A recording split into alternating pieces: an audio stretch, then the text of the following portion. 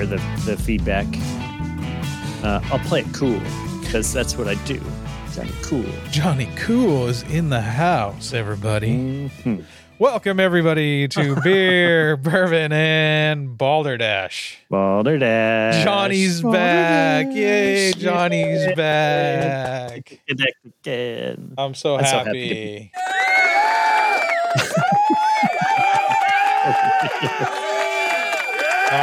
Shut up, bros. Such a good, it's all bros. Shut up, bros. It's all bros. Yeah. High five.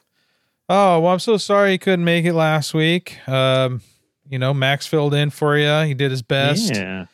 I don't know if you listened to it. Not yet. I haven't had a chance to yet. All right. I've been busy. Yeah. Sorry. And that last week was just a weird week. Yeah. The timing ended up being way off. But fortunately, I got all that crap out of the way in 1 week. That's good. So that's good. That's very good. Well, awesome. Well, this is Beer, Bourbon, and Balderdash. Yes, so it is. We're going to start with a beer, and let's just get right into it because we got a lot to cover tonight. Well, a lot's going on in our world in which we need to have our libations around us. Yes, we do. All right. So I feel like we did a Ruebens once before. I know we have. Yeah, but that's okay because I really like Ruebens brews. They make really good beer. I don't think we've had this, though. No, I don't think we've had this one. But I really like Ruebens. This seemed like a good one that we both had, and it's almost a safe bet on this one. But this is Ruebens Crushable Hazy Pale Ale. Yes. I actually really like that we're doing a pale ale too because if I remember right, hazy pale ales really became popular in like the New England style IPA, like they're hazy generally, and so it kind of started over here and worked its way across the country.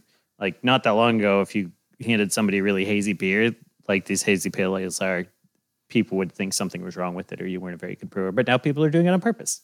Nice. Nice. So let's pop it open and give it a taste. Wait, are you over 21? Yes. All right, so we'll do it. Here we go. Oh, yeah. Mm-hmm. That was sexy. My noise gate is on. It does. I don't think it picks it up as well as it used to when we were much louder on the background noise. Well, you need a button that does it. Yeah, I guess so. So I was told that you're not, when you pour into a glass, I think John Taffer said this on what was that, Bar Rescue? You ever watch that show? Uh-huh. Yeah, I love that show.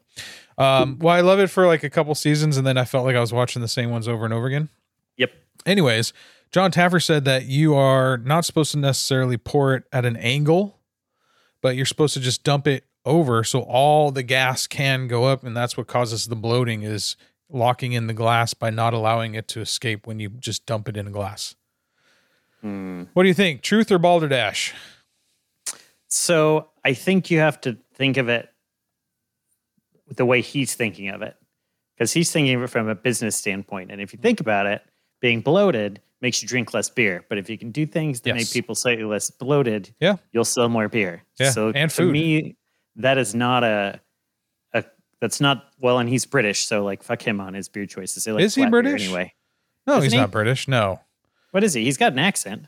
Like from Chicago. He's like a big mob boss type guy.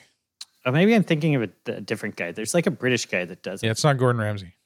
No, not Gordon Ramsay. No, there's a different guy who looks like he was a Marine, but he has an accent. Oh, no. Not John Taffer. If you saw John Taffer. I know who you're talking. I know who you're talking about. That guy with an accent. He usually wears a sport coat.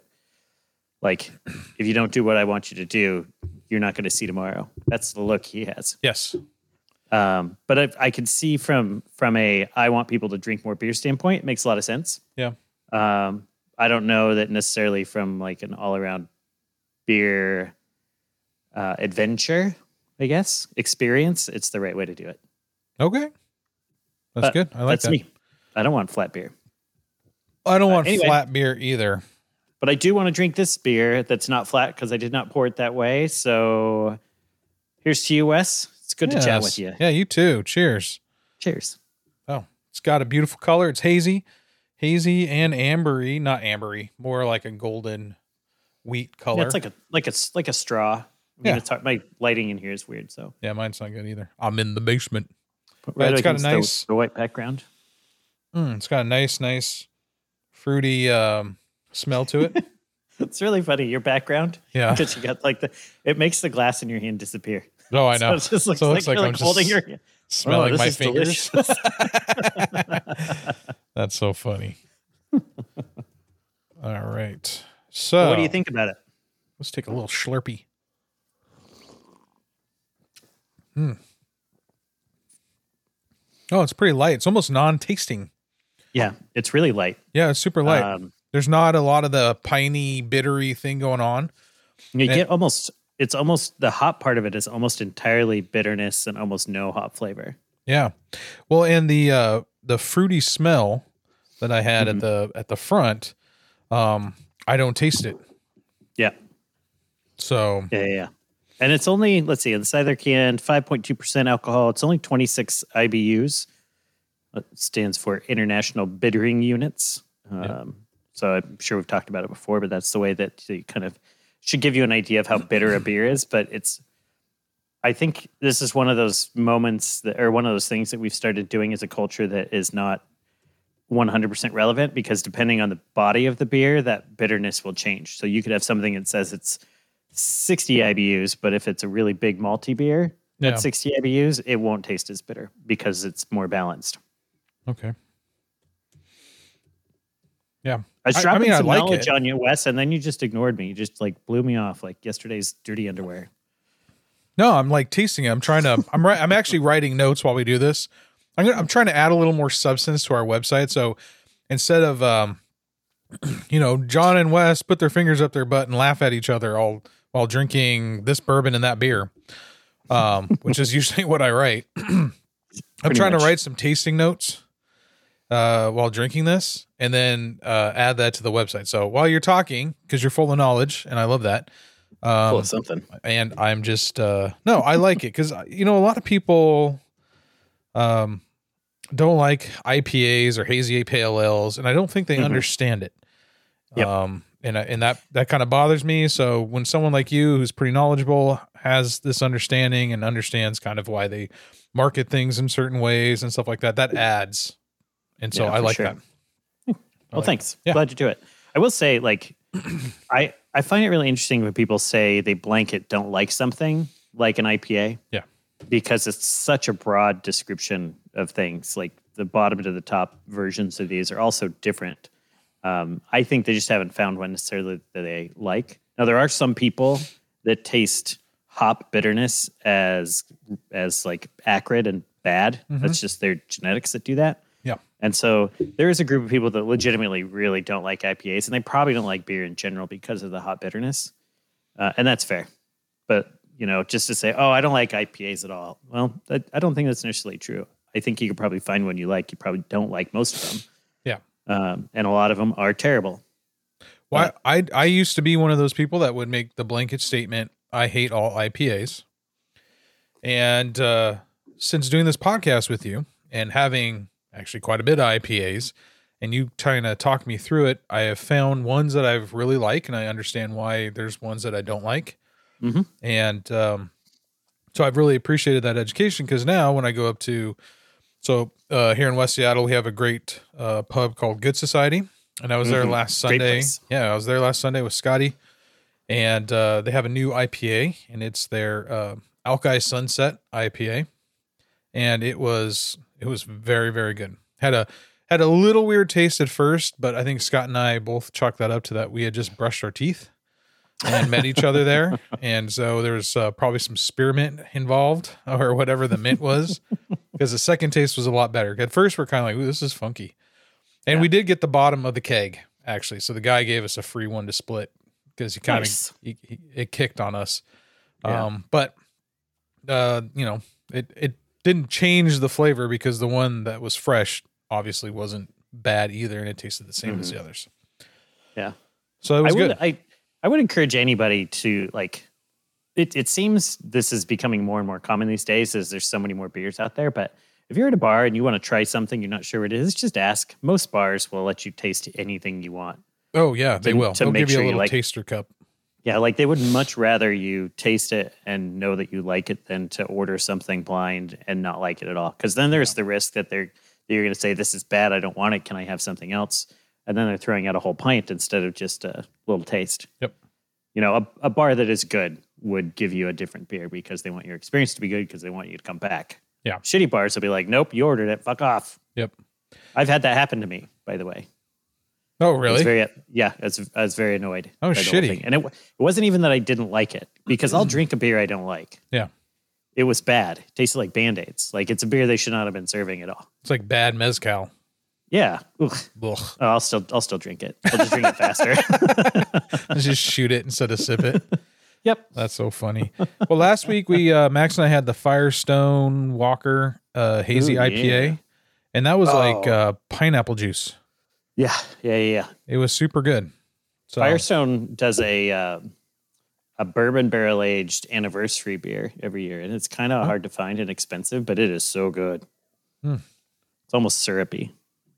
Oh, I love those kind. Yeah. So this does live up to its name. It's very crushable.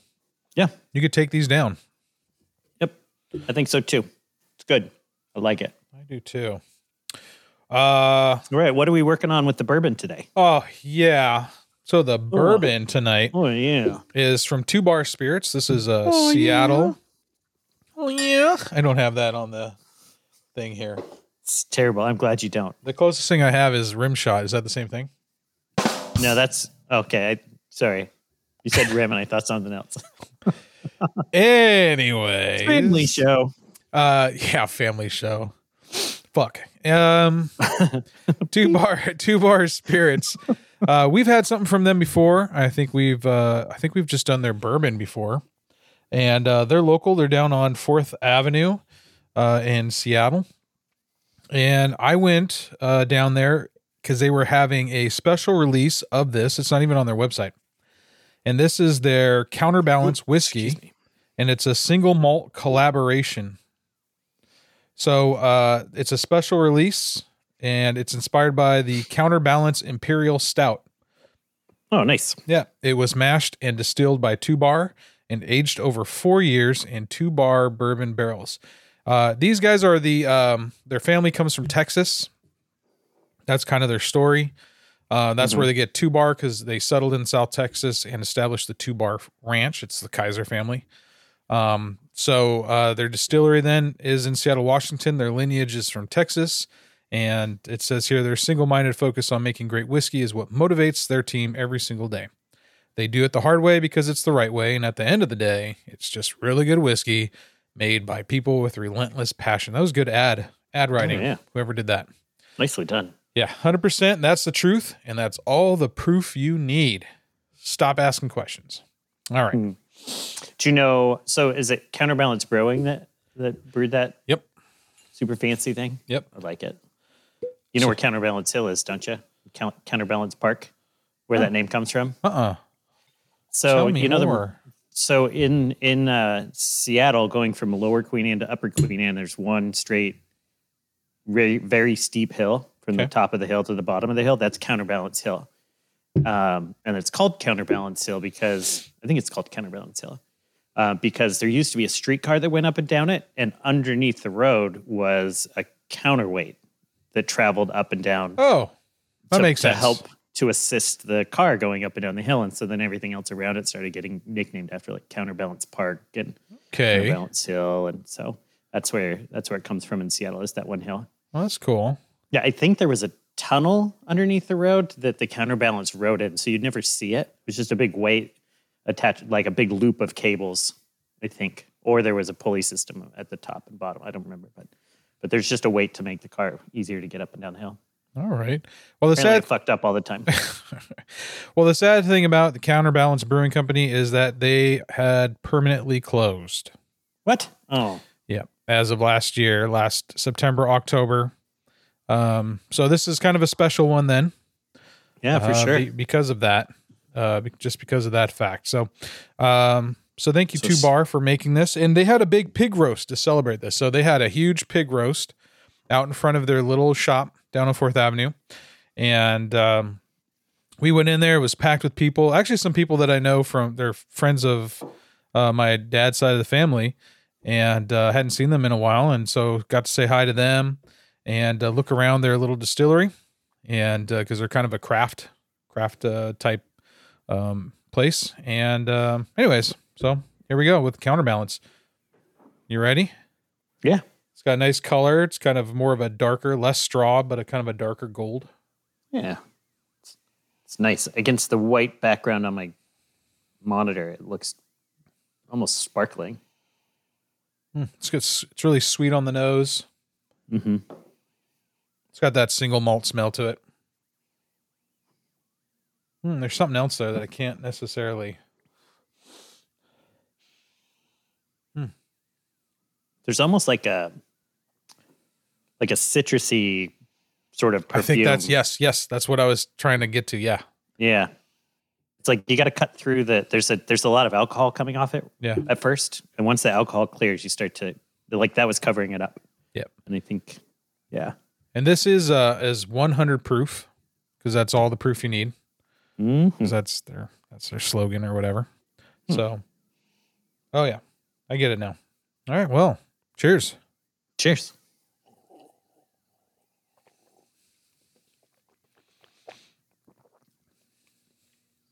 Ooh, that is unique. Mm-hmm. I get the single malt taste. I get like a chocolatey almost thing in there. That's pretty good. The mouth feels interesting. I with as much alcohol was coming off at first, I expected it to be a bite right up front, but it's relatively smooth. I don't get it until it's like down my throat. Yeah, I did too. There's something else. It almost tastes like the aftertaste in my mouth right now. And this is possibly because of the beer too, but it almost tastes like an unshelled, unsalted peanut. Oh yeah. Like that kind of that woody. Yeah. Uh-huh. Yep. I get like that it's too. It's not salt, because it just doesn't have that salty flavor, but it has that like almost like dirty peanut flavor, which is a weird description, but that's as close as I can get. Yeah. I like it. I do too. And so I'm trying to think of, I mean, obviously there's an oak flavor. There's wood in there. Stout. Do we taste stout? It kind of reminds me of, if you've had the stout edition of Jameson. It's Jameson with that butter cookie, but it has it's a little funky thing there that goes along with it. And that's kind of what I taste in this too, is that stout. Cause I'm sure that dark beer really gets into the barrel. There's an interesting bitterness on the tongue that you don't usually get with whiskeys. Huh. You know, like that bitter, like a big IPA, when you have that bitterness that just sits on your tongue, doesn't go away. I'm kind of getting that with this one as well. Ooh, I'm not getting that. Not in a harsh way, but like it's just sitting there. There is something at the back. It does linger. Should have sent me with more. It's going down too fast. Yeah, I got a whole bottle. You guys just got to come home. I don't know what to tell you. All the whiskey's here. Just to give people a heads up, what I would like to do is on our 50th show, which is going to come up so not next episode, but the episode after. I think it would be awesome to do a little masterclass of beer and bourbon tasting, and to do it live. Yeah, for sure. So I got most of the things set up for a live. There'll be a link. I'll put it out on Instagram. I'll put it out on No Agenda Social, and I'll put it out on Twitter. You can find us on Twitter as well at Beer Bourbon Balderdash. And so we're on those things, and I'll put the link out there. It's basically balderdashlive.com. You can go there right now. The last 11 episodes, I believe, just stream all the time. So we'll try it live and see how it goes. But we'll talk about tasting wheels, and John will talk about how to taste a beer. I'll talk about how to taste a whiskey, and then we'll talk about some other shenanigans. It won't be a clip show where it's the best of. We'll just do a masterclass, and by that time it'll probably be our whiskey, our Irish whiskey. Oh yeah! I have 4 Irish whiskeys for us to try for the month of March. Love it. If we can continue to do it weekly, even though it's been a little scattered lately. My mom passed away a couple of weeks ago, and suddenly, of cancer. It was really quick. So things kind of were a little off balance. So we needed the counterbalance tonight for the whiskey. And And John's been working his butt off across the country too, and trying to survive over there as well. And so things just didn't work out as well as we want to, but hopefully we can get back on track. Yep, because our fan needs it. We have quite a few fans, and right off, I'm thankful that you brought that up. Thank you to everyone who listens and subscribes. Yes. Leave us comments. We actually prefer comments. We like your Satoshis. We like any way that you can help and donate, but we would love your comments. Tell us what you like, what you don't like. Interact with us. We have a Discord page. We have Instagram. We have Twitter. You can talk to us. We're very accessible. We haven't gotten too famous yet. And tell us who you are. Leave us reviews on fountain.fm, on we need those reviews for sure. On Apple Podcasts, if you're a normie. And leave us reviews. Leave us 5 stars and then say you guys suck, but it's 5 stars. That's all we care about. Mm-hmm. And so we just thank our listeners. We thank everyone that listens and hopefully enjoys it. And we always want to be better.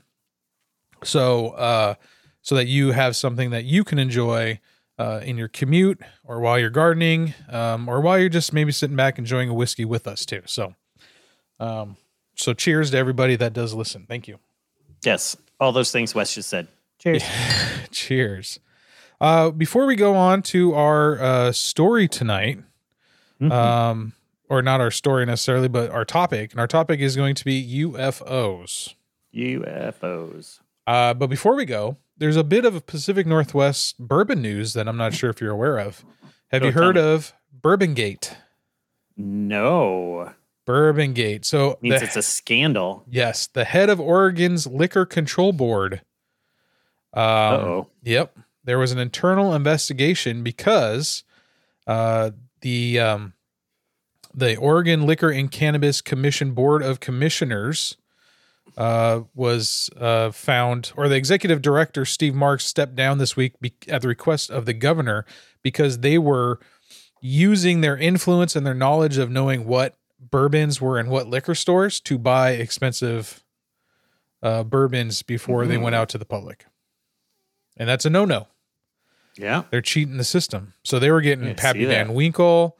There's like evidence of the bags of Pappy Van Winkle, stuff like that. So the bottles, which sell for about $300 retail, but can fetch $2,000 on the illegal market of the Pappy Van Winkle. And that's what they were doing. So were they reselling it or were they just keeping them themselves? Yes. Both and. Yep. What a bunch of fuckers. Yep. So I thought that was pretty interesting. It is. And of course they're mad because they think that it should have just been held internally and not let people know that this was happening. That they were breaking the law. Yeah, which sounds like typical Oregon politics. Why would you tell anybody about it? Yep. Just let me have my stuff. Yep. So anyways, I thought that was interesting. People can look that up. Interesting. Yeah, that's dumb. So all the assholes. All the implicated OLCC employees were asked to resign. So yeah. Is it technically illegal or is it just against policy? I think it's illegal. I think they cannot use their knowledge to influence or to do that. Oh, yeah. This says that the commission makes rare bottles of liquor available to the public through a lottery system called Chance to Purchase.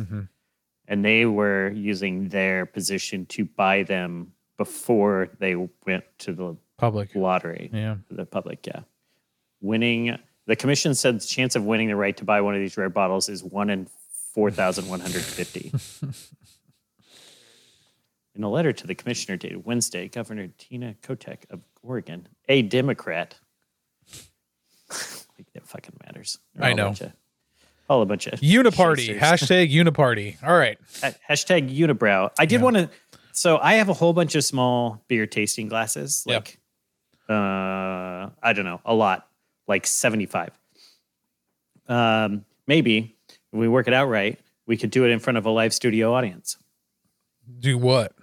Our tasting training masterclass. Yeah, we'll talk about that. We can have a peanut gallery. No, I don't want people to see me. I want to keep it mysterious how sexy I am. I'm recording this. I'm live streaming to the YouTube. Well, when I was growing up, I loved UFOs. And I love the whole idea of UFOs. I love sci-fi films. We watched a lot of Star Wars and Star Trek in my house. Matter of fact, my mom's favorite television show, one of them was Star Trek. The other one was NCIS. She is a boomer. And I loved all things that kind of were in the conspiratorial, even from a teenage years, including like I would read articles and books about SETI, which is the search for extraterrestrial intelligence. I love the movie Contact by Carl Sagan. That's a great movie. It's a good movie. So I liked all thing UFOs. I listened to Art Bell, Coast to Coast AM with Art Bell all the time throughout high school.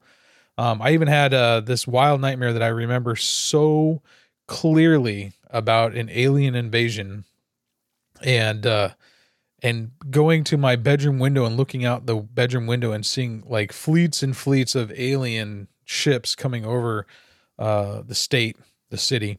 And then as I try to run out of my bedroom, like there's no gravity, and these little Whitley Strieber aliens, the ones with the big heads and the big eyes, are chasing after me, and I can't get away fast enough because it's like running on Stanley Kubrick's Moon. So I remember that just so vividly. I remember waking up from that really thinking that there was aliens in my bedroom. That's terrifying. Yeah. So now that if you met aliens, would you be afraid of them? Do you think aliens are nice or mean? I think we have been psyoped and conditioned by media to think that they're mean, that they're not well intentioned. Yeah. I have a hard time believing that a society that becomes that advanced hasn't gotten to a point like they're not infighting anymore. They're traveling the galaxies. I have a hard time believing they would travel all the way here to start a fight, but you never know. I don't think they want to fight. I think we would be squashed by them. I think we're the zoo. Oh yeah, we totally would be squashed by them. Yeah, I think we're the zoo. We're the zoo. Like, there's no way we have the technology to defeat somebody who managed to get here from anywhere else in the universe. It's too big of a place to not have pretty advanced nonsense. Yeah, I agree. So I did a little poll on No Agenda Social. Yeah. Asking about Project Bluebeam, which we're going to talk about tonight, which is the fake UFO invasion for a new religion and one world government. That's what Project Bluebeam is. Oh, I just got an email that says Project Bluebeam doesn't exist, so please stop talking about it.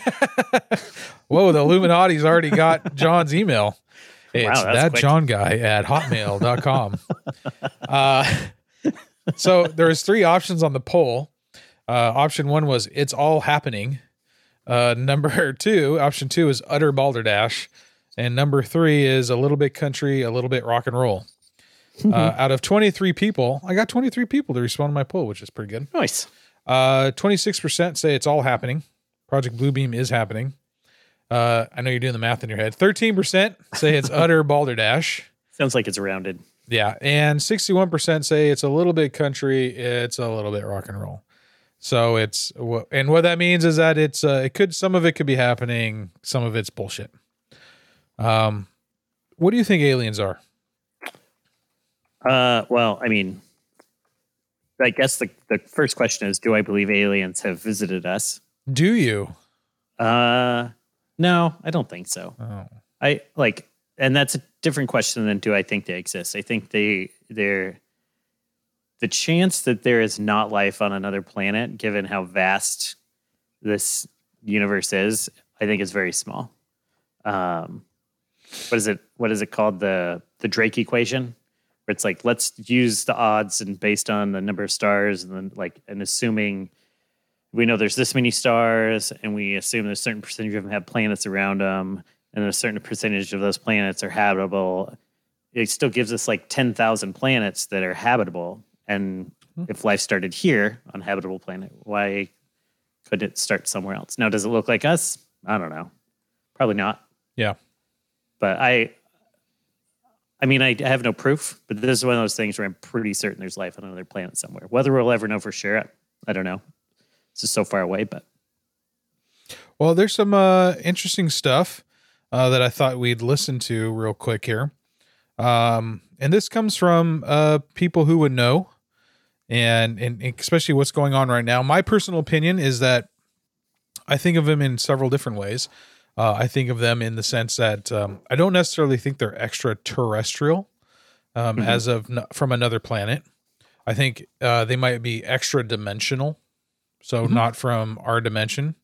I also think at times I have thoughts of, which means I don't really have not settled on any kind of idea of what they are, that they actually come from the ocean, since there's so much of the ocean that we still have not explored.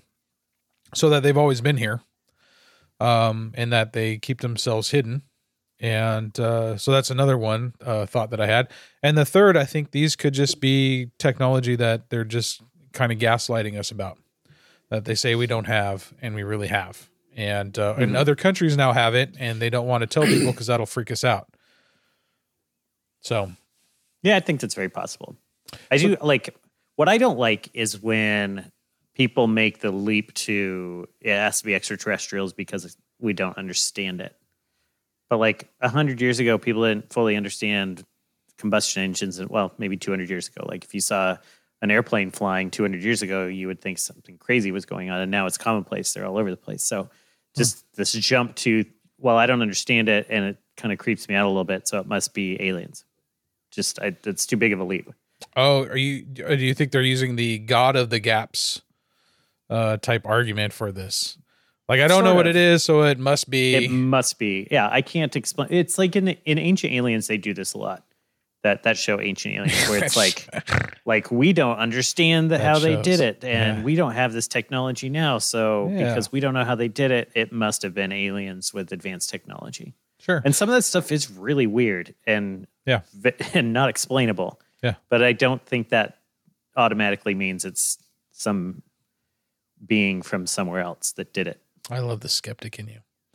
I'm going to, this is a former intelligence official breaks silence on government UFO investigations. This was within the last week since all this stuff's gone on.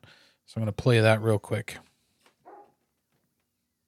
What does our government know about the UFO mystery? One longtime intelligence official has seen more of the Pentagon files than anyone. He is the only military man to work on 3 major UFO investigations, including one based here in Las Vegas. There's a CBS in Las Vegas. The official is Jay Stratton, and he has never spoken in public or even granted an interview, that is, until he sat down with our very own George Knapp of our 8 News Now investigators. When a mysterious object dubbed the Tic Tac UFO befuddled U.S. Navy aviators and sensors off the coast of San Diego in 2004, the incident was dropped, not investigated. The first in-depth probe happened 5 years later under the auspices of a then-secretive program called OSAP, the Advanced Aerospace Weapons Systems Application Program, created by the Defense Intelligence Agency with black-budget funding spearheaded by Nevada Senator Harry Reid. Tic Tac was the first UFO incident tackled by OSAP and its contractor, Las Vegas aerospace pioneer Robert Bigelow. The report was released by us in 2018. Jay Stratton is the man who wrote it. Every time I've done anything related to UAP or UFO has been my job. And what I mean by that, I didn't really have a passion growing up. I didn't have all the books. I didn't watch all the TV shows. I stepped into a job at the Defense Intelligence Agency where some things came across the desk. From 2008 until 2021, pretty much everything UFO-related came across Jay Stratton's desk. He made the decision to ditch the term UFO and use UAP instead, unidentified aerial phenomena. Stratton worked at the highest levels of naval intelligence, then was loaned to the DIA, where he excelled at reverse engineering. He and his colleague, rocket scientist Dr. James Lakatsky, kept seeing reports of unknown craft, but learned there was no central location where such mysteries were being analyzed. You know, all the stories you hear, right? There's probably the office that deals with this.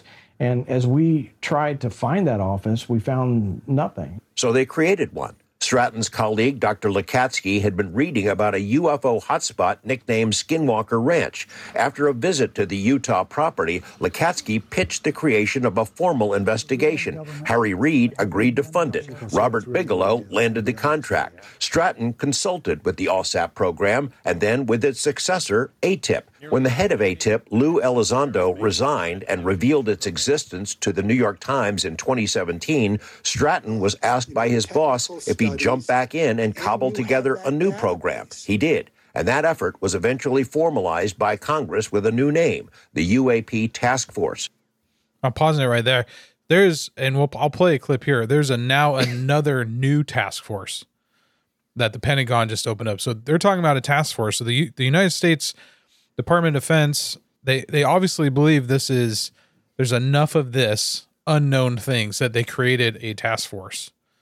And this could be money laundering by our government for sure. But these are high-ranking officials. So these aren't just like, I was in my backyard with my telescope and I was looking up in the air and I found these things floating around. And at first I thought... They're telling you they're high-ranking. There you go. All right, here. If they were really high-ranking, they wouldn't be talking about it. Well, they're former. So I don't know if they've signed anything. I don't know. That's a very good point. That, the first step is you want to do this, sign here. Fight Club. They're like, do what? Sign here and we'll tell you. That's right. Yeah, that's interesting. Good point, John. All right, let's play the rest. One of Stratton's projects was the creation of a comprehensive but classified briefing that included UAP videos and photos collected by the military. Most of those images are still unreleased, but a few objects encountered off the East Coast and even stranger objects buzzing Navy ships on the West Coast were leaked, then publicized. Stratton scoffs at the debunkers who tried to explain them away as flares or drones or birds. Splashed. So there's a lot of cleanup to do when you have a lot of these people saying it's birds or whatever they're saying.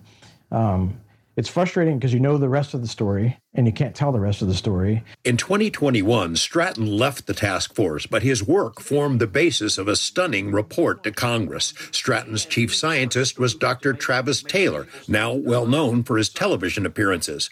Of 144 incidents investigated by the task force, 143 were considered unidentified. Stratton and Taylor now work for Radiance Technologies, a defense contractor with offices in 17 states, including Nevada.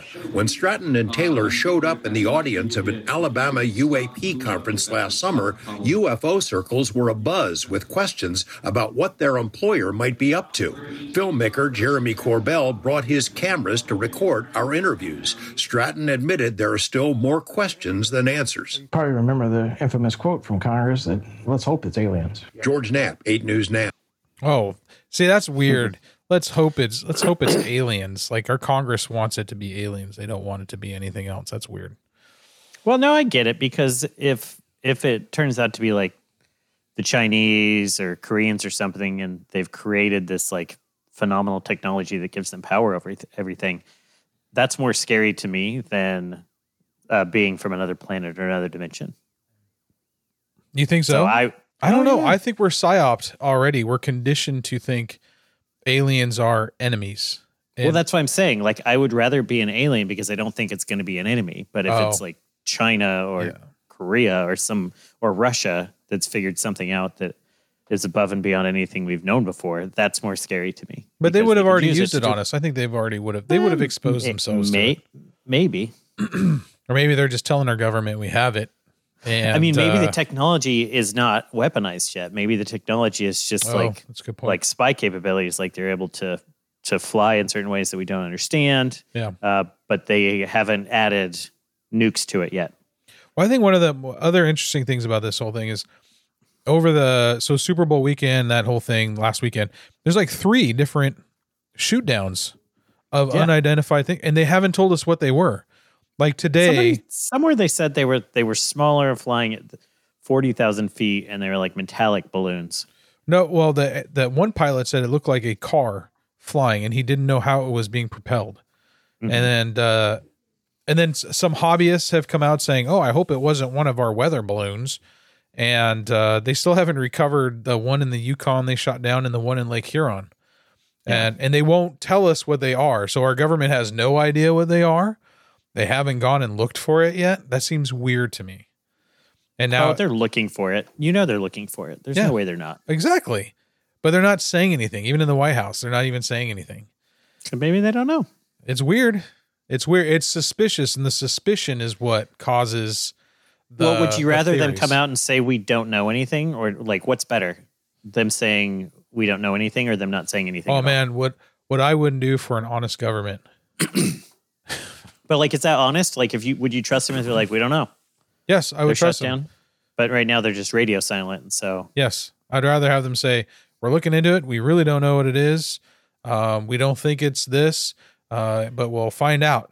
That sounds great to me. That's exactly what I want to hear from my government. To me, at least. Yeah. I got another clip here about the new task force. If you want to listen to that, you good with that? Yeah. Oh, by the way, I think Skinwalker Ranch is really interesting. That's a fun talk. We can do that on another episode. But I agree. I think that's interesting. There's some weird shit that happens there. Yes, mutilated cows with no blood in them. It's very weird. So this is. Do you remember Kennedy from MTV? Yes. Okay, she's on Fox Business now, and she's interviewing theoretical physicist Avi Loeb, who's from Harvard. The Biden administration still won't give us any answers on what these objects are, what they might be. The truth is out there. And damn it, I want to believe. Is it aliens? Might be aliens. Oh The my White God, I House should has clip denied the possibility of extraterrestrials, at the same time launching a brand new UFO task force to get to the bottom of from whence these objects came. Are they prepping the public for something big here with all the answers? Theoretical physicist and Harvard University professor Avi Loeb is back. Welcome back, Dr. Loeb. Thanks for having me. When should we start freaking out about aliens? Well, God, that's there was a director of National Intelligence report delivered to Congress about a month ago, and about half of the objects that they called unidentified aerial phenomena were balloons. I don't know if I can trust the foreign accent. Seems a little suspicious to me. It was 99 Luftballons. Luftballons. Oh, I wish Max was awake. We could call him right now. Max, you're a pilot. Tell us, have you seen aliens? There were some drones, but the second half was unidentified. So even if one object came from some extraterrestrial technological civilization, that would be major news. Mm-hmm. It will change the future of humanity. So we need to understand what all the objects are. The government may be interested just in human-made objects, but scientists are very interested in things that come from far away. And of course, those things do not adhere to national borders. It's not a matter of national security. It's knowledge, scientific knowledge that should be shared with all humans. Yes, but they have a way of dismissing questions like that. And I think it's very natural at this point for people to wonder. And they see how quickly our technology has advanced just in the last 50 years in this country. So imagine how advanced another civilization might be. And we deserve those answers. So finally, they're putting together this board. It's Pentagon, FAA, and DHS, just to name a few. Does this mean that the federal government is finally taking seriously the possibility that UAPs might be from some exoplanet or civilization far, far away? That's a dumb question. I think it's good news. It's a blessing that they are so worried about it that they will now pay attention, that the stigma was removed from this subject, because apparently there were lots of reports before then, and some people worried about reporting because of the stigma. And we need to get to the bottom of this. I established a year and a half ago the Galileo project, which will collect open data that will be available to the public and use artificial intelligence to figure out, to classify objects. And we are already starting to collect data, and we're planning. That was weird. So the Galileo project will use AI to understand the classified information to the public. In the coming months, to produce copies of this first observatory that is already operating. And it will just depend on how much funding I get as to how many copies we'll make. So irrespective of what the government does, we will break the news. And therefore, the government better be more open about what they have. They have to be. You're absolutely right. Yeah. And what do you think, based on what you've seen and what you've studied, the hexagonal object and the cylindrical object, what could those be if they are not weather balloons? Well, the objects that were talked about did not have any propulsion. They didn't have any unusual movement. They were just carried by air. Mm-hmm. So I would think these are probably human-made. But as I said, there are half of the unidentified objects whose nature is unclear. Yes. And it's quite possible that we're being visited because, most of the stars formed billions of years before the sun. Mm-hmm. There was plenty of time for other civilizations to reach us with probes. And, we are just in the first century of our science and technology. They may have had much more time. And so we should just be open-minded and look at the sky. Maybe we'll get some cool stuff. If these are propelled, cool stuff. Maybe we can traverse. She's all about the swag without fossil fuels. It could be very exciting. Bring us gift bags. Thanks for having me. Absolutely. The Biden administration. Oh my gosh. The aliens came millions of years ago to put up balloons to float around the planet. The technology is so far advanced that they use balloons to see us. Yep. It's garbage. Yes. I don't know. I've seen Star Wars. There's nowhere they're using balloons. There's no way. They might be using 99 Luftballons. I feel like the statement that he made that's like, none of them seem to be propelled by anything. They're just floating in the air. That alone kind of disqualifies these from being anything other than just like some sort of balloon structure, not from out of this world. You did not like that? That doesn't mean that I'm not, this isn't like a general overarching, there's no such thing as aliens statement. I just like, if that's true that they were all just floating on the wind, why would a civilization fly here and just let balloons float around? Yeah, like, this is too easy to track and then stay hidden. Yeah. Like, why would they hide when there's something so obvious and easy for us to get to? Like, it's not a secret that we can fly. Yep. So I don't know. That seems suspicious to me. Yeah, it seems suspicious to me too. And that was a bullshit interview because it was. It was pretty funny though, that's for sure. That's what you get when you mix cocaine with rock and roll. That's right. That's so funny. Hanging out with Pauly Shore. Yeah. That's funny. You think she was into that? Hanging out with Pauly Shore? Yeah. Probably. I don't know. I bet you can look it up. There's probably a picture of those two together. Sure there is. Do you think we should call our resident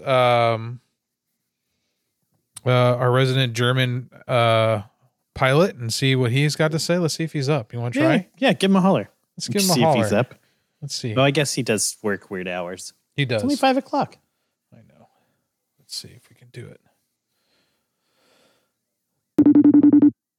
Oh, yeah. It's ringing.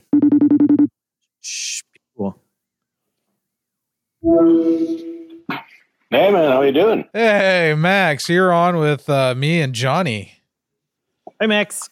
Hi. Oh, hi, John. How you doing? Can you hear me, Max?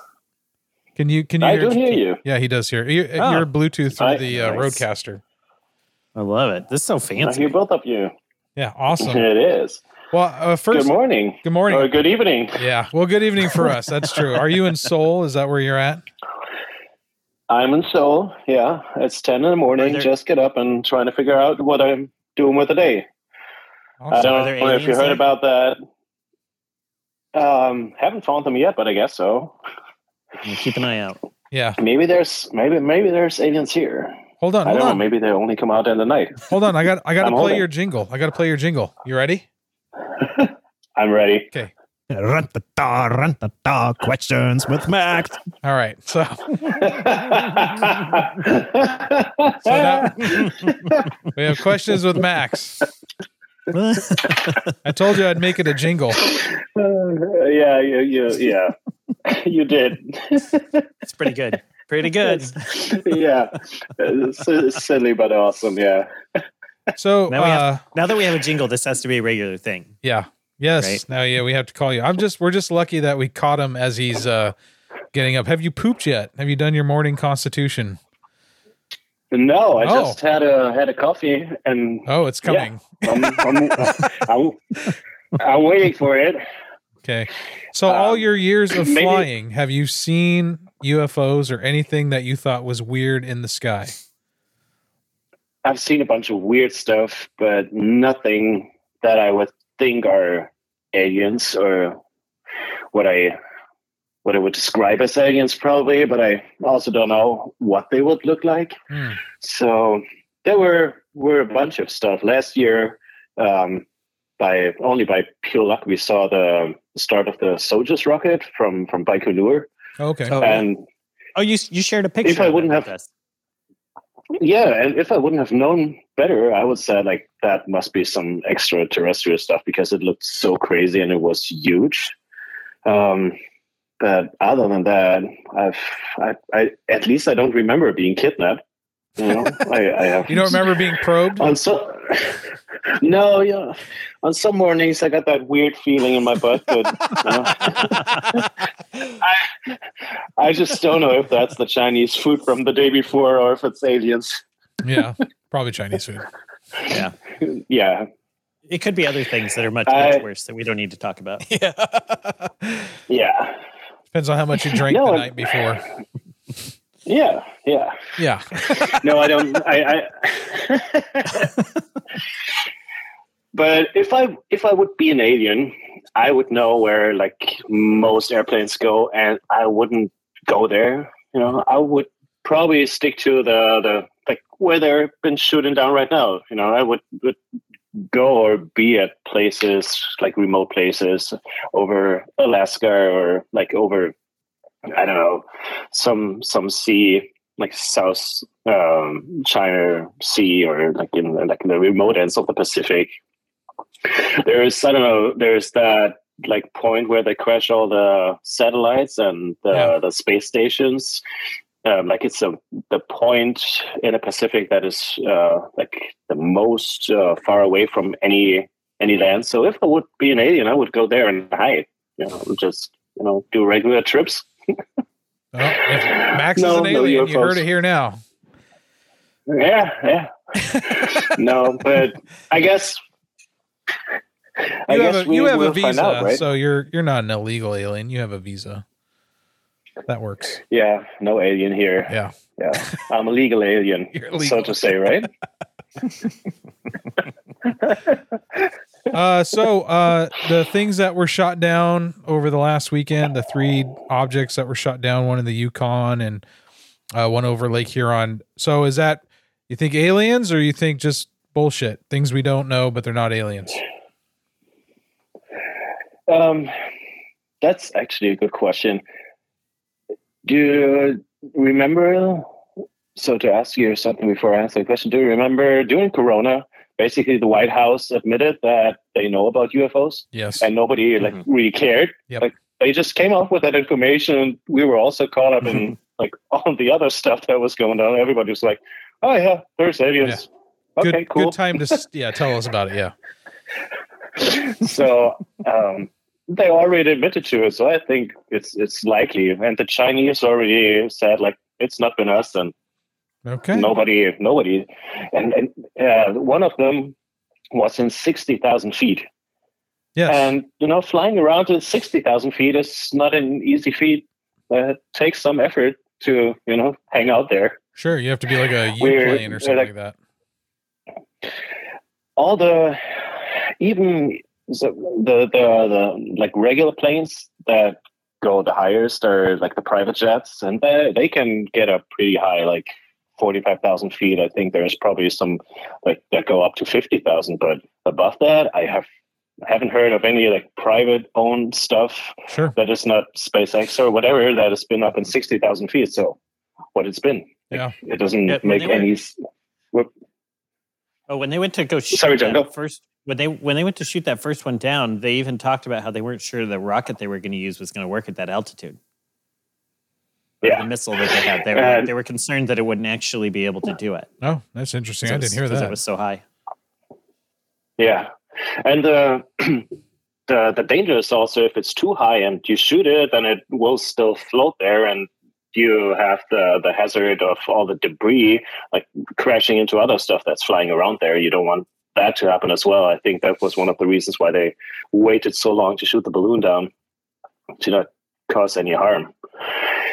So to answer your question, for me, it's more likely that it's something that is, I think there's a good chance that this extraterrestrial in some kind. All right. Because they already admitted there is this stuff and there is no explanation. And if there was an easy explanation, they would just give it. Friendly or foe?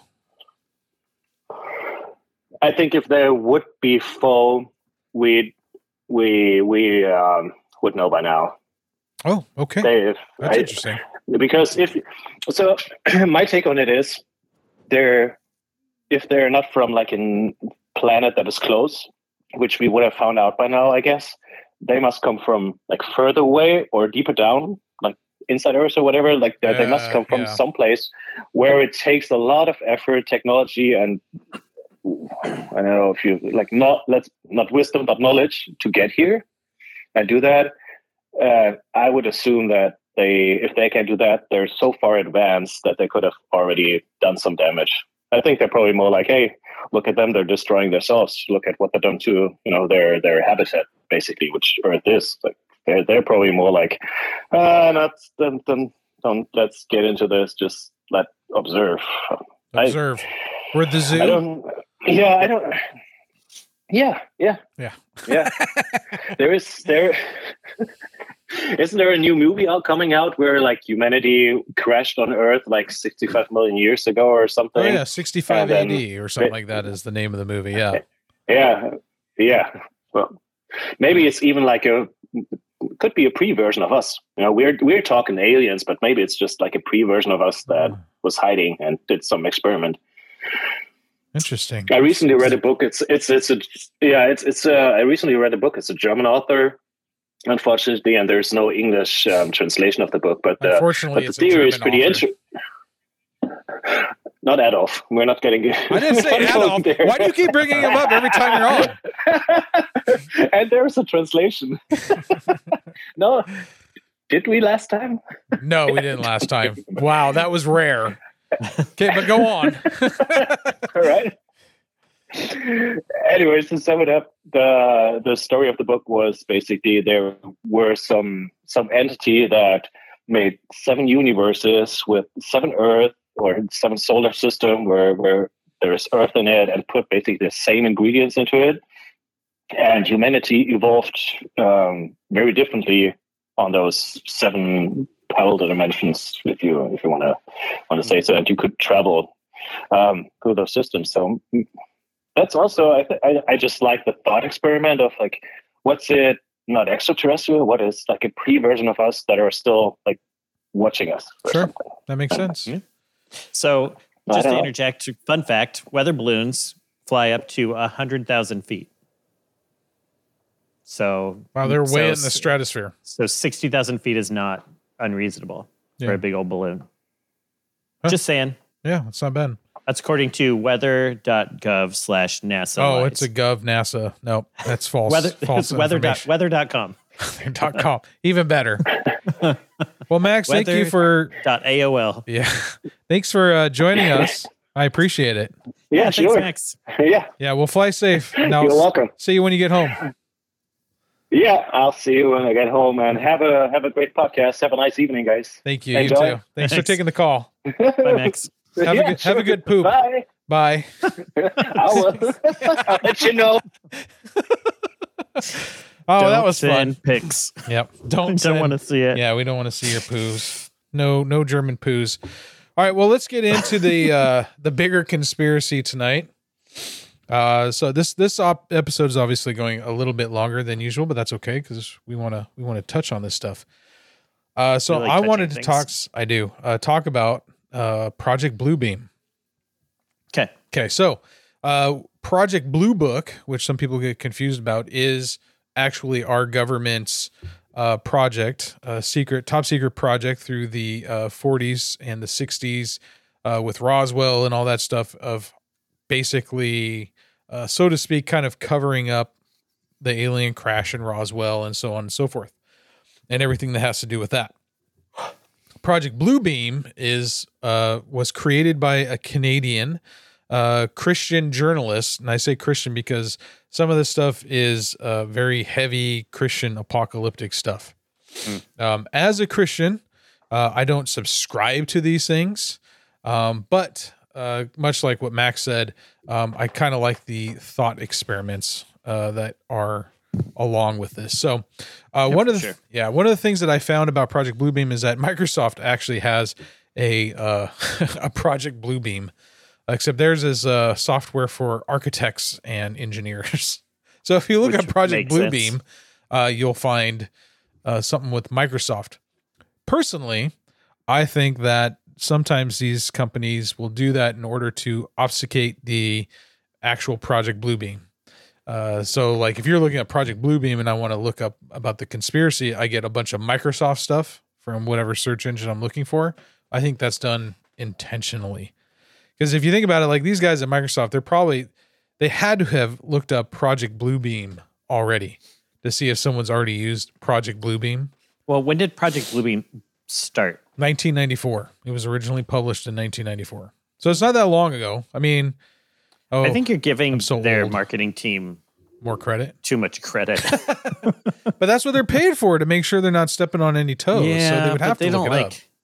I wouldn't be surprised if they did see something like this and they're like, oh, that's just some wacko. Yeah. It's fine. So the guy, the Canadian journalist's name was Serge Monsat. And Serge, he actually was a really well-renowned journalist. And then he kind of took this left turn at Albuquerque, if you will, and started talking about this Project Bluebeam, which he believed that either NASA or some elites in the governments, Canadian and U.S. governments, were planning a mass alien invasion in order to usher in a one world government and one world religion. And so they would do this by creating a fake alien invasion. And this would then, of course, bring all of the world together because they have now created a common enemy. So now we're all going to rally together and unify. And from this unification, we're all going to be cool with a one world government. There's several steps that he lays out. There's 4 steps, actually. And he basically, this is kind of the ushering in of New World Order, which I can play a supercut of George H.W. Bush talking about New World Order a lot. Mm-hmm. And a New World Government, which is for the Antichrist. So it's very revelation heavy conspiracy here. He also had a co-author, just as a note, he had a co-author that was unnamed, another journalist. And after he published his Project Bluebeam information, his daughter was taken from him by the Canadian government without really reason. They basically said that he was abusing her. So they took her away. He never got to see her again. And then he apparently died, and the other co-author, the other co-journalist, they both, it says, died in 1996 of heart attacks. He had 2 children, and they were homeschooled, and the reason that they took him away was the government said they needed to have a proper education, which sounds like a bullshit reason to take some kids away. Oh, that's interesting, because I just have in his thing here, just 1 daughter. Okay, so he had 2 kids. That's what I read about it. Like, no, that's good. But I love it. I love that you looked it up too. I thought for sure you'd be like, Wes is off his fucking rocker. I don't know why I'm doing this. Okay. Thank you. No, I think this is interesting. And it's like, this is, I think, one of those cases where it could be coincidence, but there's a lot of coincidences. Yeah. So, once in a while, coincidence. I think most coincidences are coincidences, but when there's a lot of coincidences, then that seems to be a trail. Yeah. No, I agree. It makes you think. So he also believed that movies, sci-fi movies and stuff like that are predictive programming. So if we were to take into account a lot of sci-fi movies, say even in the last 20 years, from like, you could say Independence Day, alien invasion movie, government always kept it secret. We have the technology. We knew about it all the time. And then even to the Amy Adams movie, The Arrival, where we can communicate with them. They're here, that kind of thing. But there's this whole kind of, they're more powerful than us. They're scarier. That kind of whole feeling he believed was predictive programming. Now, of course, he didn't see these modern movies. To him, it was Star Wars, Star Trek, and probably Alien. Just to be clear, that movie is called Arrival. not The Arrival. Okay, thanks. The Arrival starred Charlie Sheen and was also an alien movie. That was a good movie, though. I actually like that Charlie Sheen movie. They're trying to terraform the Earth. Yes. They're trying to make it warmer for their kind. All right, so Project Bluebeam. Here are the 4 steps. That's why there's global warming. Aliens. I'll buy that. They gave us the combustion engine so that they could warm up the planet. It's all they're playing the long game. Oh, because they only survive off of heavy that just has carbon to be warmer. The monoxide, warmer Earth. The Earth is too cold. Yes. Yep. Because they're like lizard people. That's funny because that's the plot of The Last of Us. Is the reason why the fungi, a certain type of fungi that can infect human brains, can survive and take over people and make them zombie-like, is because the Earth got warmer. And otherwise it wouldn't be able to survive. All right, so Project Bluebeam, according to Surge, comes in 4 steps. Step 1, you break down archaeological knowledge. So what this means is that there would be earthquakes that would happen on purpose, or he would say faking earthquakes, at specific locations around the world in order to get rid of certain religious artifacts.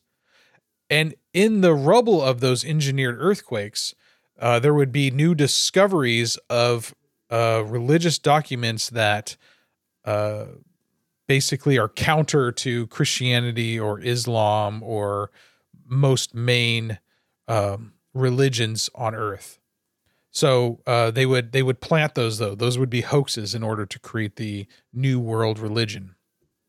So that's, and then there would be miraculous things, of course, that would go along with that. So hoax discoveries was kind of his thing.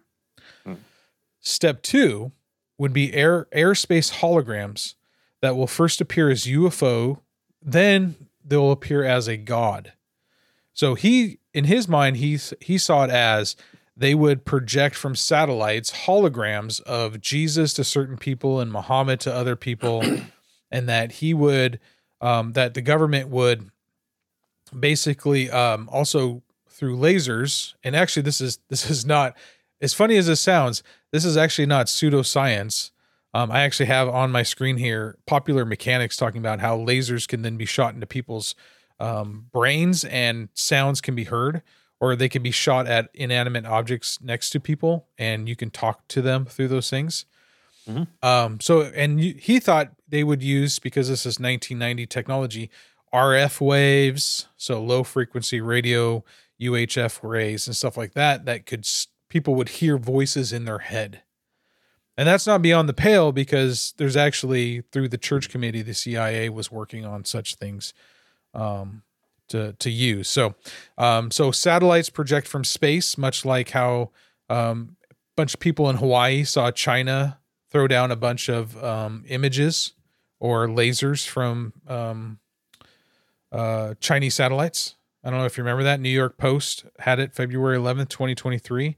Experts say green laser beams spotted off Hawaii came from Chinese satellite.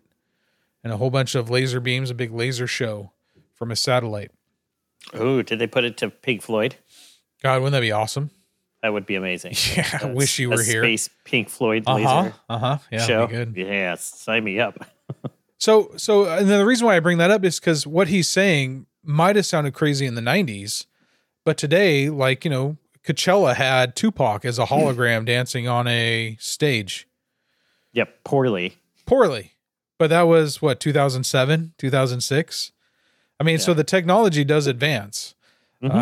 So maybe it wasn't just at that time it wasn't going to happen, but maybe later as technology advances. So that was step 2. What do you project down to non-religious people? So I think you would have to play the odds, right? So, are there more adherents of a religious belief than not in the world?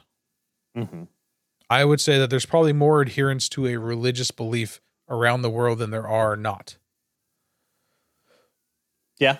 Okay. So that's fair. So they would hit maybe the major ones like Jesus, the second coming of Jesus, and maybe Muhammad. Yeah, but Muhammad's not a god. He's a prophet. Yep. So he would be heralding in the second coming of Jesus to Muslims.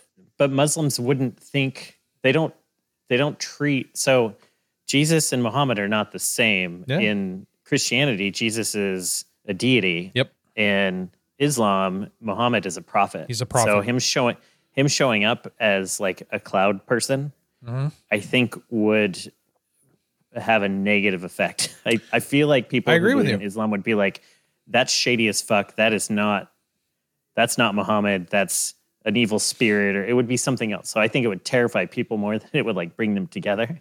I don't know though. But I don't know if that's true. Jesus appearing would be the same because they consider Jesus a prophet as well. Yes, they do too. Yes. So I could definitely see it where like if Jesus showed up in the United States, especially in the Bible Belt, it being this like, here it comes. But people would also panic. And it would, I feel like they'd immediately go to Revelations and be like, the world's ending. Yeah, this is the rapture. He's come to take us home. This is the rapture. Here we go. Yes. So like, how do you navigate that to get people to pull together? How do you navigate that? Yeah. Especially over the last couple of years where we're very divided. We're looking for ways out, so to speak. We think the world's gone mad or crazy or whatever. And then you throw a projection of Jesus that, thousands, hundreds of thousands, millions of people see in the sky. And then step 3, there's a telepathic electronic two-way communication. So you're hearing this holographic image talking to you in your head, saying that they're hearing voices. Yeah, you're hearing voices.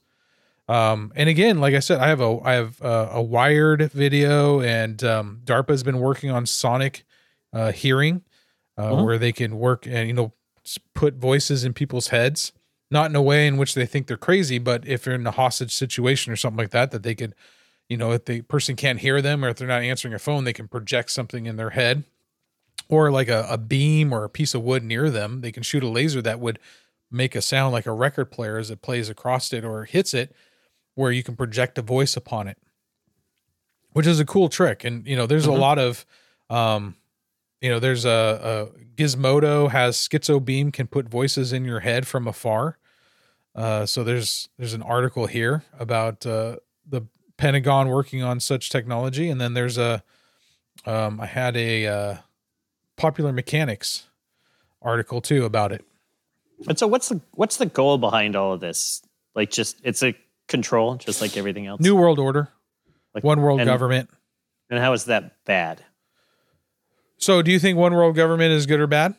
I never really thought about it. So a one world government would, so I think the idea behind a one world government is that basically you lose autonomy. A lot of people fear that you would basically be beholden to, more of like a free prison. So you have the sense that you're free, but you're actually locked into the city or the state that you're in as a prisoner. You wouldn't be able to move freely like we do, like yes. in the United States. Yeah. Would you just be stuck to the United States, or? Yeah, it's kind of like the 15-minute cities that they're proposing and they're putting in, like Oregon and stuff like that, where no cars are allowed in these cities and you can only travel in these certain areas. And if you travel outside, like your car shut down or whatever, those kind of things where they have certain people. So not elected officials either, which is a lot of UN. And I'm giving you the highlights of the conspiracy here. How the UN, is kind of like the governing body of the whole world. So these wouldn't be elected officials. These would be appointed people that get to make laws for the whole world, and try to unify it in that way. The 15-minute city thing, I just did a quick Google search, and I feel like this is one of those ideas that gets a little out of hand, because the idea of a 15-minute city is that you don't have to travel any farther than 15 minutes to have all the services that you need. Right? But like limiting you to a 15-minute service, that's not the intent of it. I mean, and this makes sense from an equity standpoint already, because we have neighborhoods that don't necessarily have grocery stores or access to healthcare. Sure, yeah, there's a lot of, you can create food deserts. You create these pockets that make it so that people have access to everything they need without having to travel really far to get it. I think that makes a lot of sense. But the idea that we would create these cities and not let people leave them, like, not a lot of people are going to sign up for that. Well, so they wouldn't at first. They would think this is great. And then with central digital currency and social credit scores, if you start adding pieces of it to the whole thing, all of a sudden you can't leave your 15-minute city because you don't have the social credit score because you're not a great citizen. And now you can only go to these certain shops because these certain shops will only take your money, where other shops won't take your money because you're not a good citizen. So kind of like in China, if you're a bad citizen, you can't get an airplane ticket. You can't fly anywhere. The government has. Yeah, that whole thing I think is a little shady. So I wouldn't want to do that.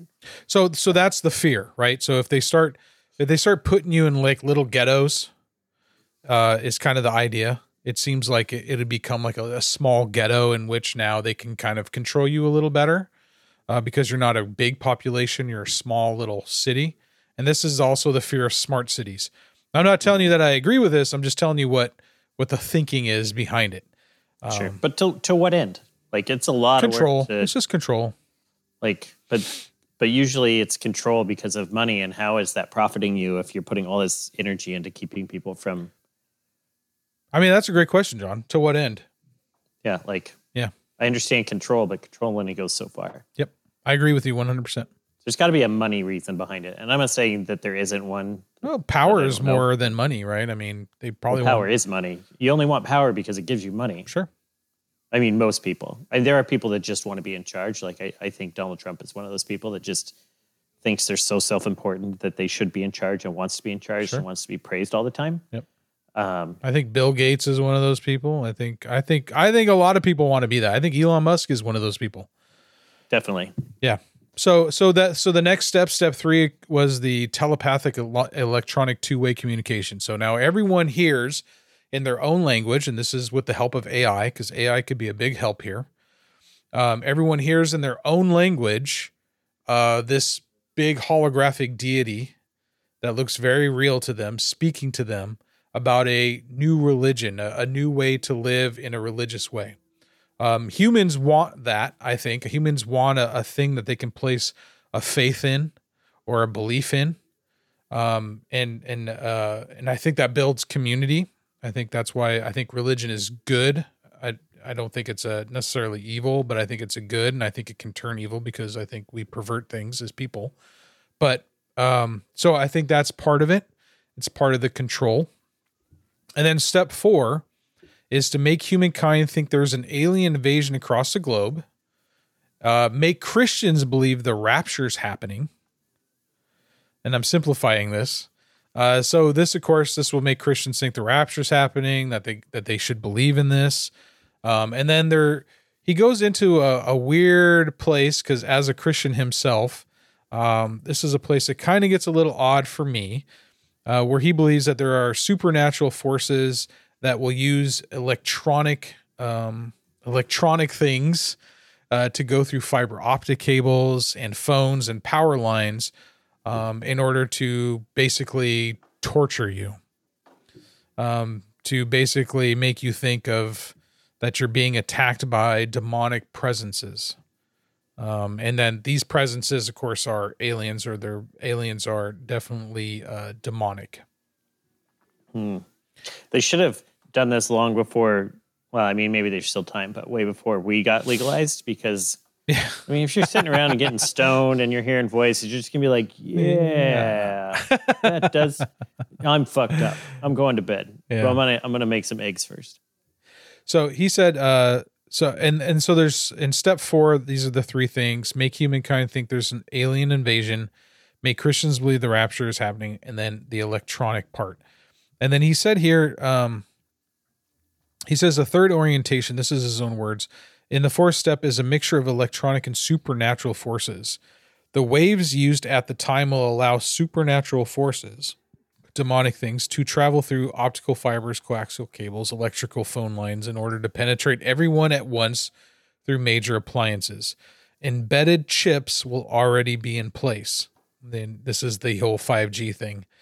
The goal of this deals with global satanic ghosts projected all around the world in order to push all populations to the edge of hysteria and madness and to drown them into a wave of suicide, murder, and permanent psychological disorder. After the night of the 1,000 stars, is what he calls it, worldwide population will be ready for the new Messiah to reestablish order and peace at any cost, even at the cost of abdication of freedom. So what he didn't know at 1994 is Wi-Fi or cell towers or any other kind of communication thing that can be used in these things. So that's number one. He's talking about optical fibers and coaxial cables, which I don't think most homes even have anymore. And that the cell phone existed at that point. Yeah, but not in the way. It wasn't as ubiquitous as it is now, but yeah, it was a brick.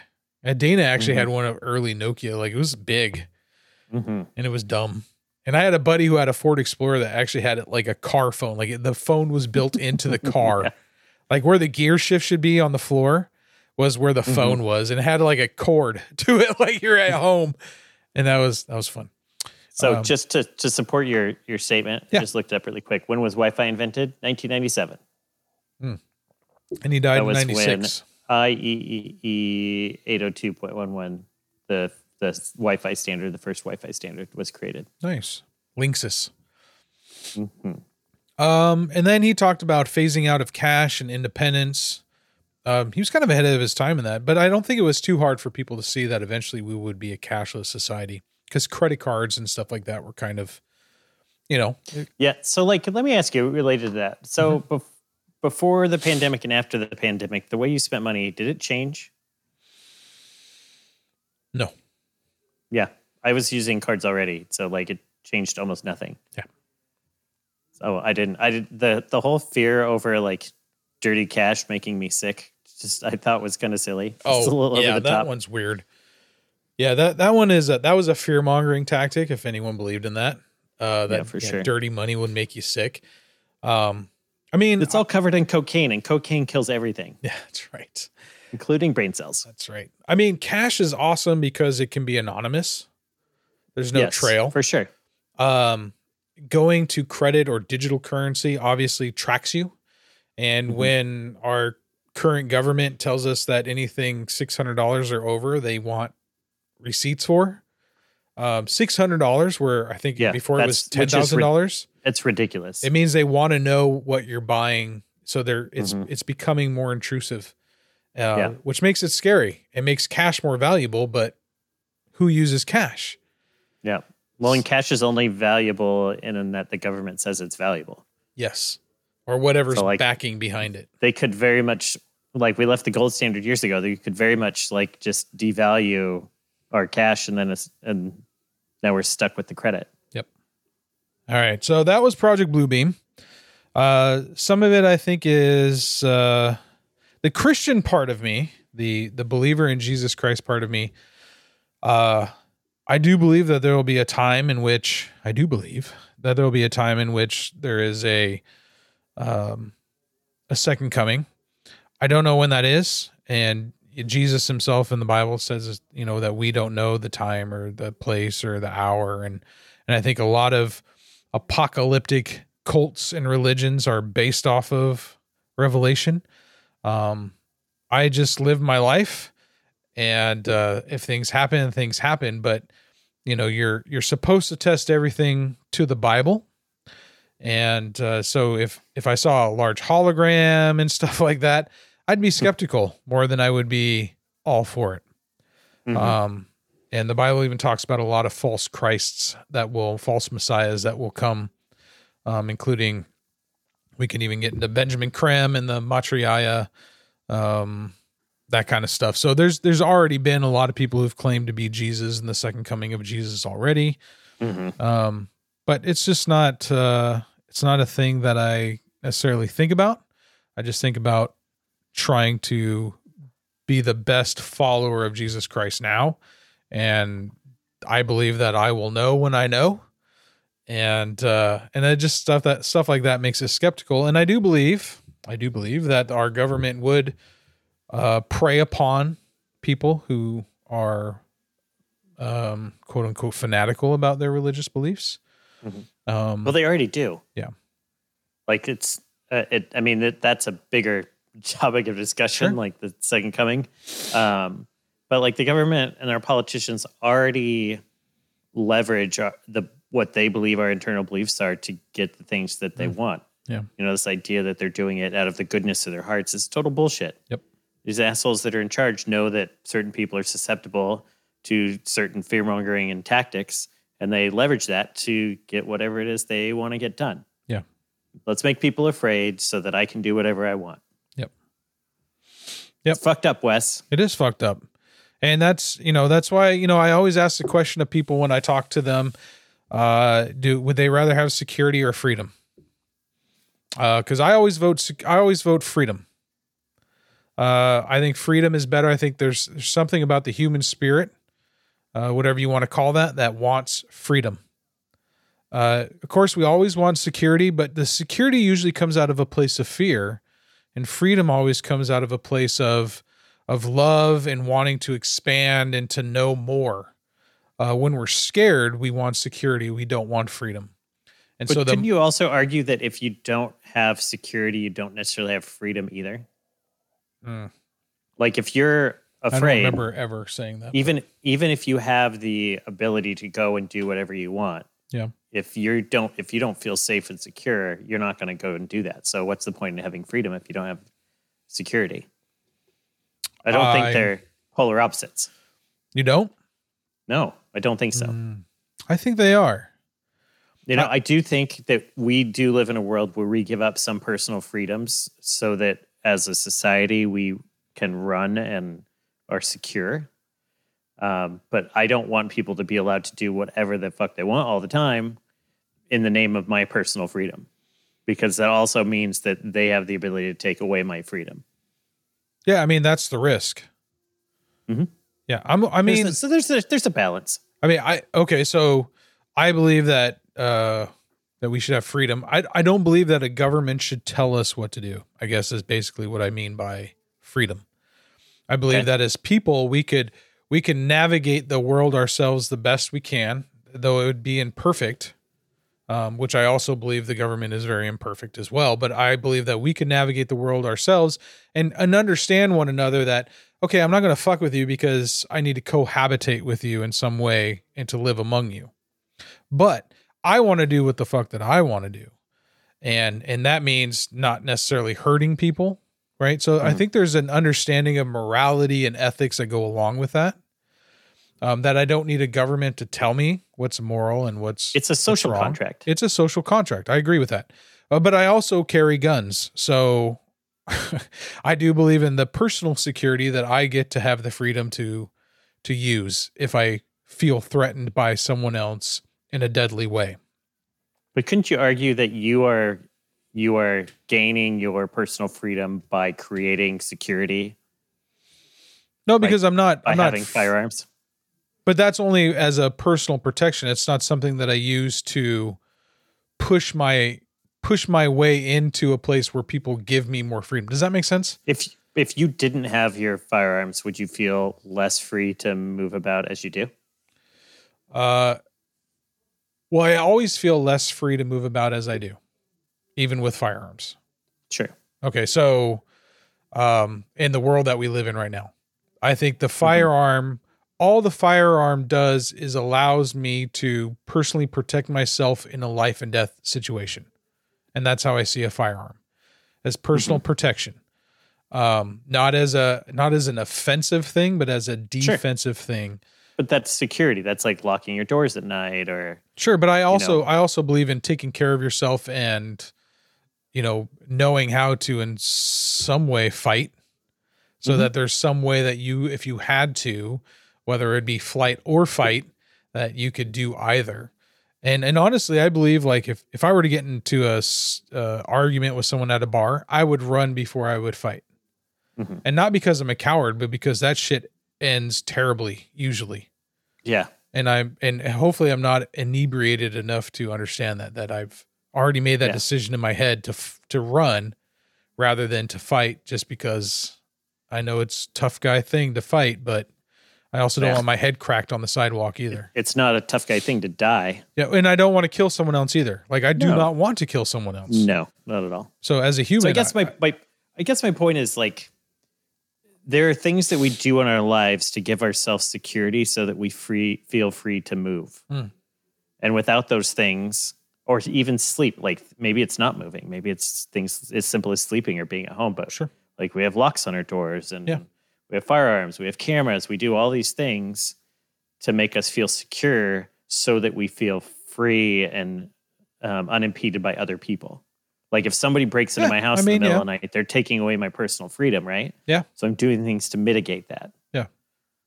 Right? So like I don't think they're exclusive. I don't think they're necessarily a trade-off. I get your point. I get your point. I see it. But what I'm thinking is in the way in which the government tells you what you can and cannot do in order to make you safe. I would rather. So I think I do think we swing a bit far on the. We need to tell you to protect yourself from yourself mode. Like I know with too many warning labels that don't make any sense. We need to do away with that kind of stuff. Yeah. But there are things that the government's done that I think are really good, like seatbelts. Mandatory seatbelts, I think, is a great thing. It's saved a ton of lives. Yeah, I'm not against seatbelts. No. So there's some things but that actually that's a commonsensical thing. Yeah, but the argument against it when they first started mandating it was my personal freedoms. I get to do what I want. Don't tell me what to do. And now I understand. We just all do it. Yeah. So, I mean, and maybe that's the risk of some of the other restrictions on personal freedoms is that they put it in as this, it's good for you.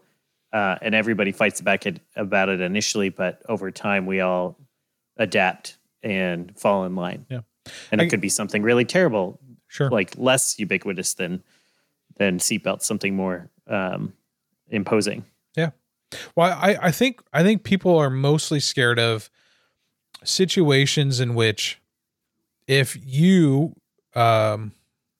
say something that is true, but it goes against a narrative that a government is proposing, and they decide that is a speech that is terrorist, that is hate, that is whatever the milieu of that's going on right now in the world, whoever's in power, they all change what is right and what is wrong speech, that they would do something drastic in which you would lose freedoms just from speaking an opinion. Those kind of things I think are scary and should have heavy weight to them so that they're not something like, well, then fuck you. You can only eat, bugs this week. You can't have actual food or you can't have vegetables or anything. You know what I mean? That kind of dystopian type thing that we can easily slip into. I think we can slip into, and other countries have slipped into, as we've seen like breadlines in Russia and all those kind of things where governments have total control over their citizens and it doesn't end up well. A lot of people die and starve to death and stuff like that. Well, it sounds like the problem that you're talking about is like the government's done a really good job of making us reliant on them for our own survival. Yes. And so I'm not saying we need to move into like full survival mode, but we should be more self-sufficient. I agree. And I think we should be taught how to be more self-sufficient. Like I think the gun problem in America, the quote unquote gun problem in America with people killing people with guns in mass ways. Like if we taught gun education and how to use a gun and the purpose of a gun and the weight of owning a firearm is like, it's not a toy. There's like a heavy weight of what it might feel to kill another living thing. To take that into consideration. This is a whole nother podcast, Wes. I know. But we do have more guns in this country than any other country, and we also have more gun deaths than any other country. Yep. By a long way. But I don't think people who are this is another podcast. Responsible owners of guns go around shooting people. But that's another podcast. I fully agree with that. Okay, this is Project. I like shooting guns. You saw me. You Project Bluebeam just to prove it. Yeah, we're shooting at those alien tin cans. Yes, yeah. You're all going to be happy when you have the guns to shoot at the aliens. Let me tell you. Pew, pew, pew, pew, pew. Our little. Don't take my beer.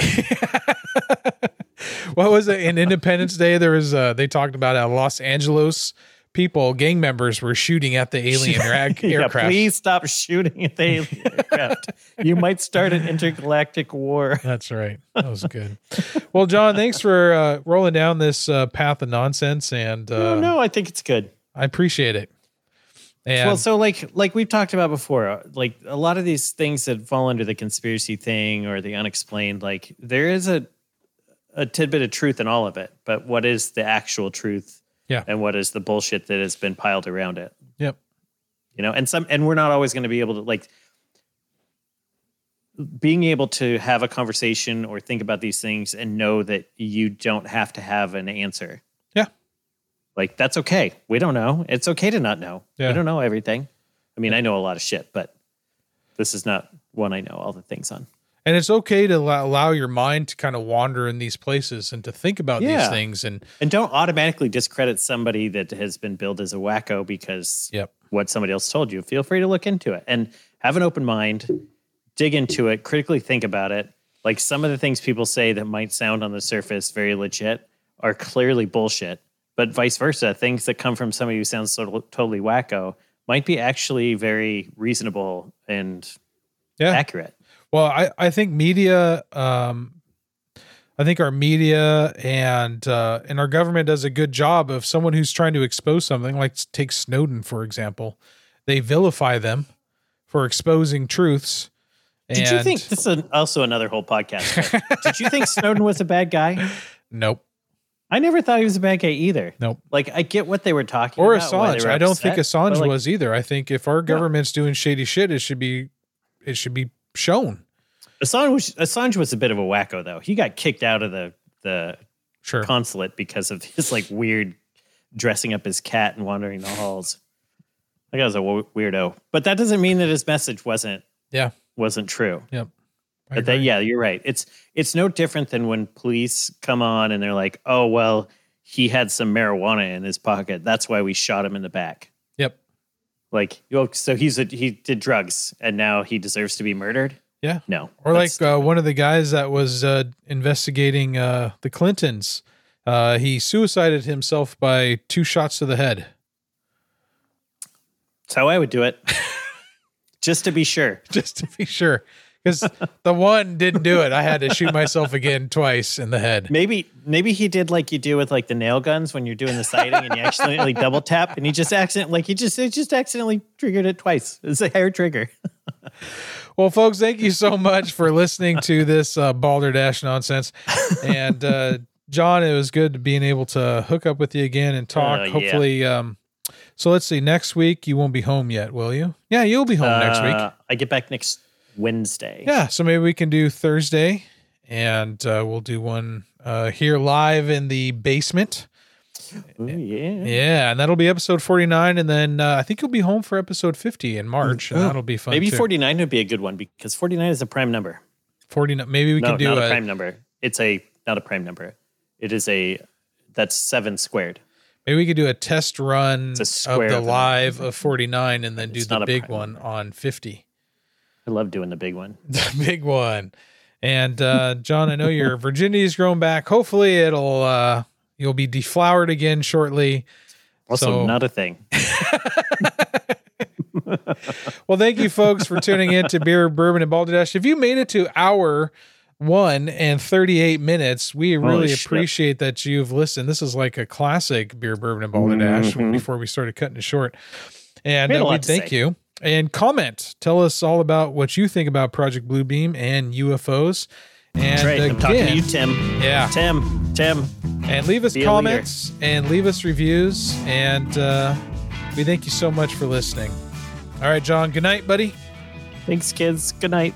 All right. Love you. Fuck. Oh, fuck. Beep, fuck. Beep, fuck. Beep, fuck. Bye. Bye.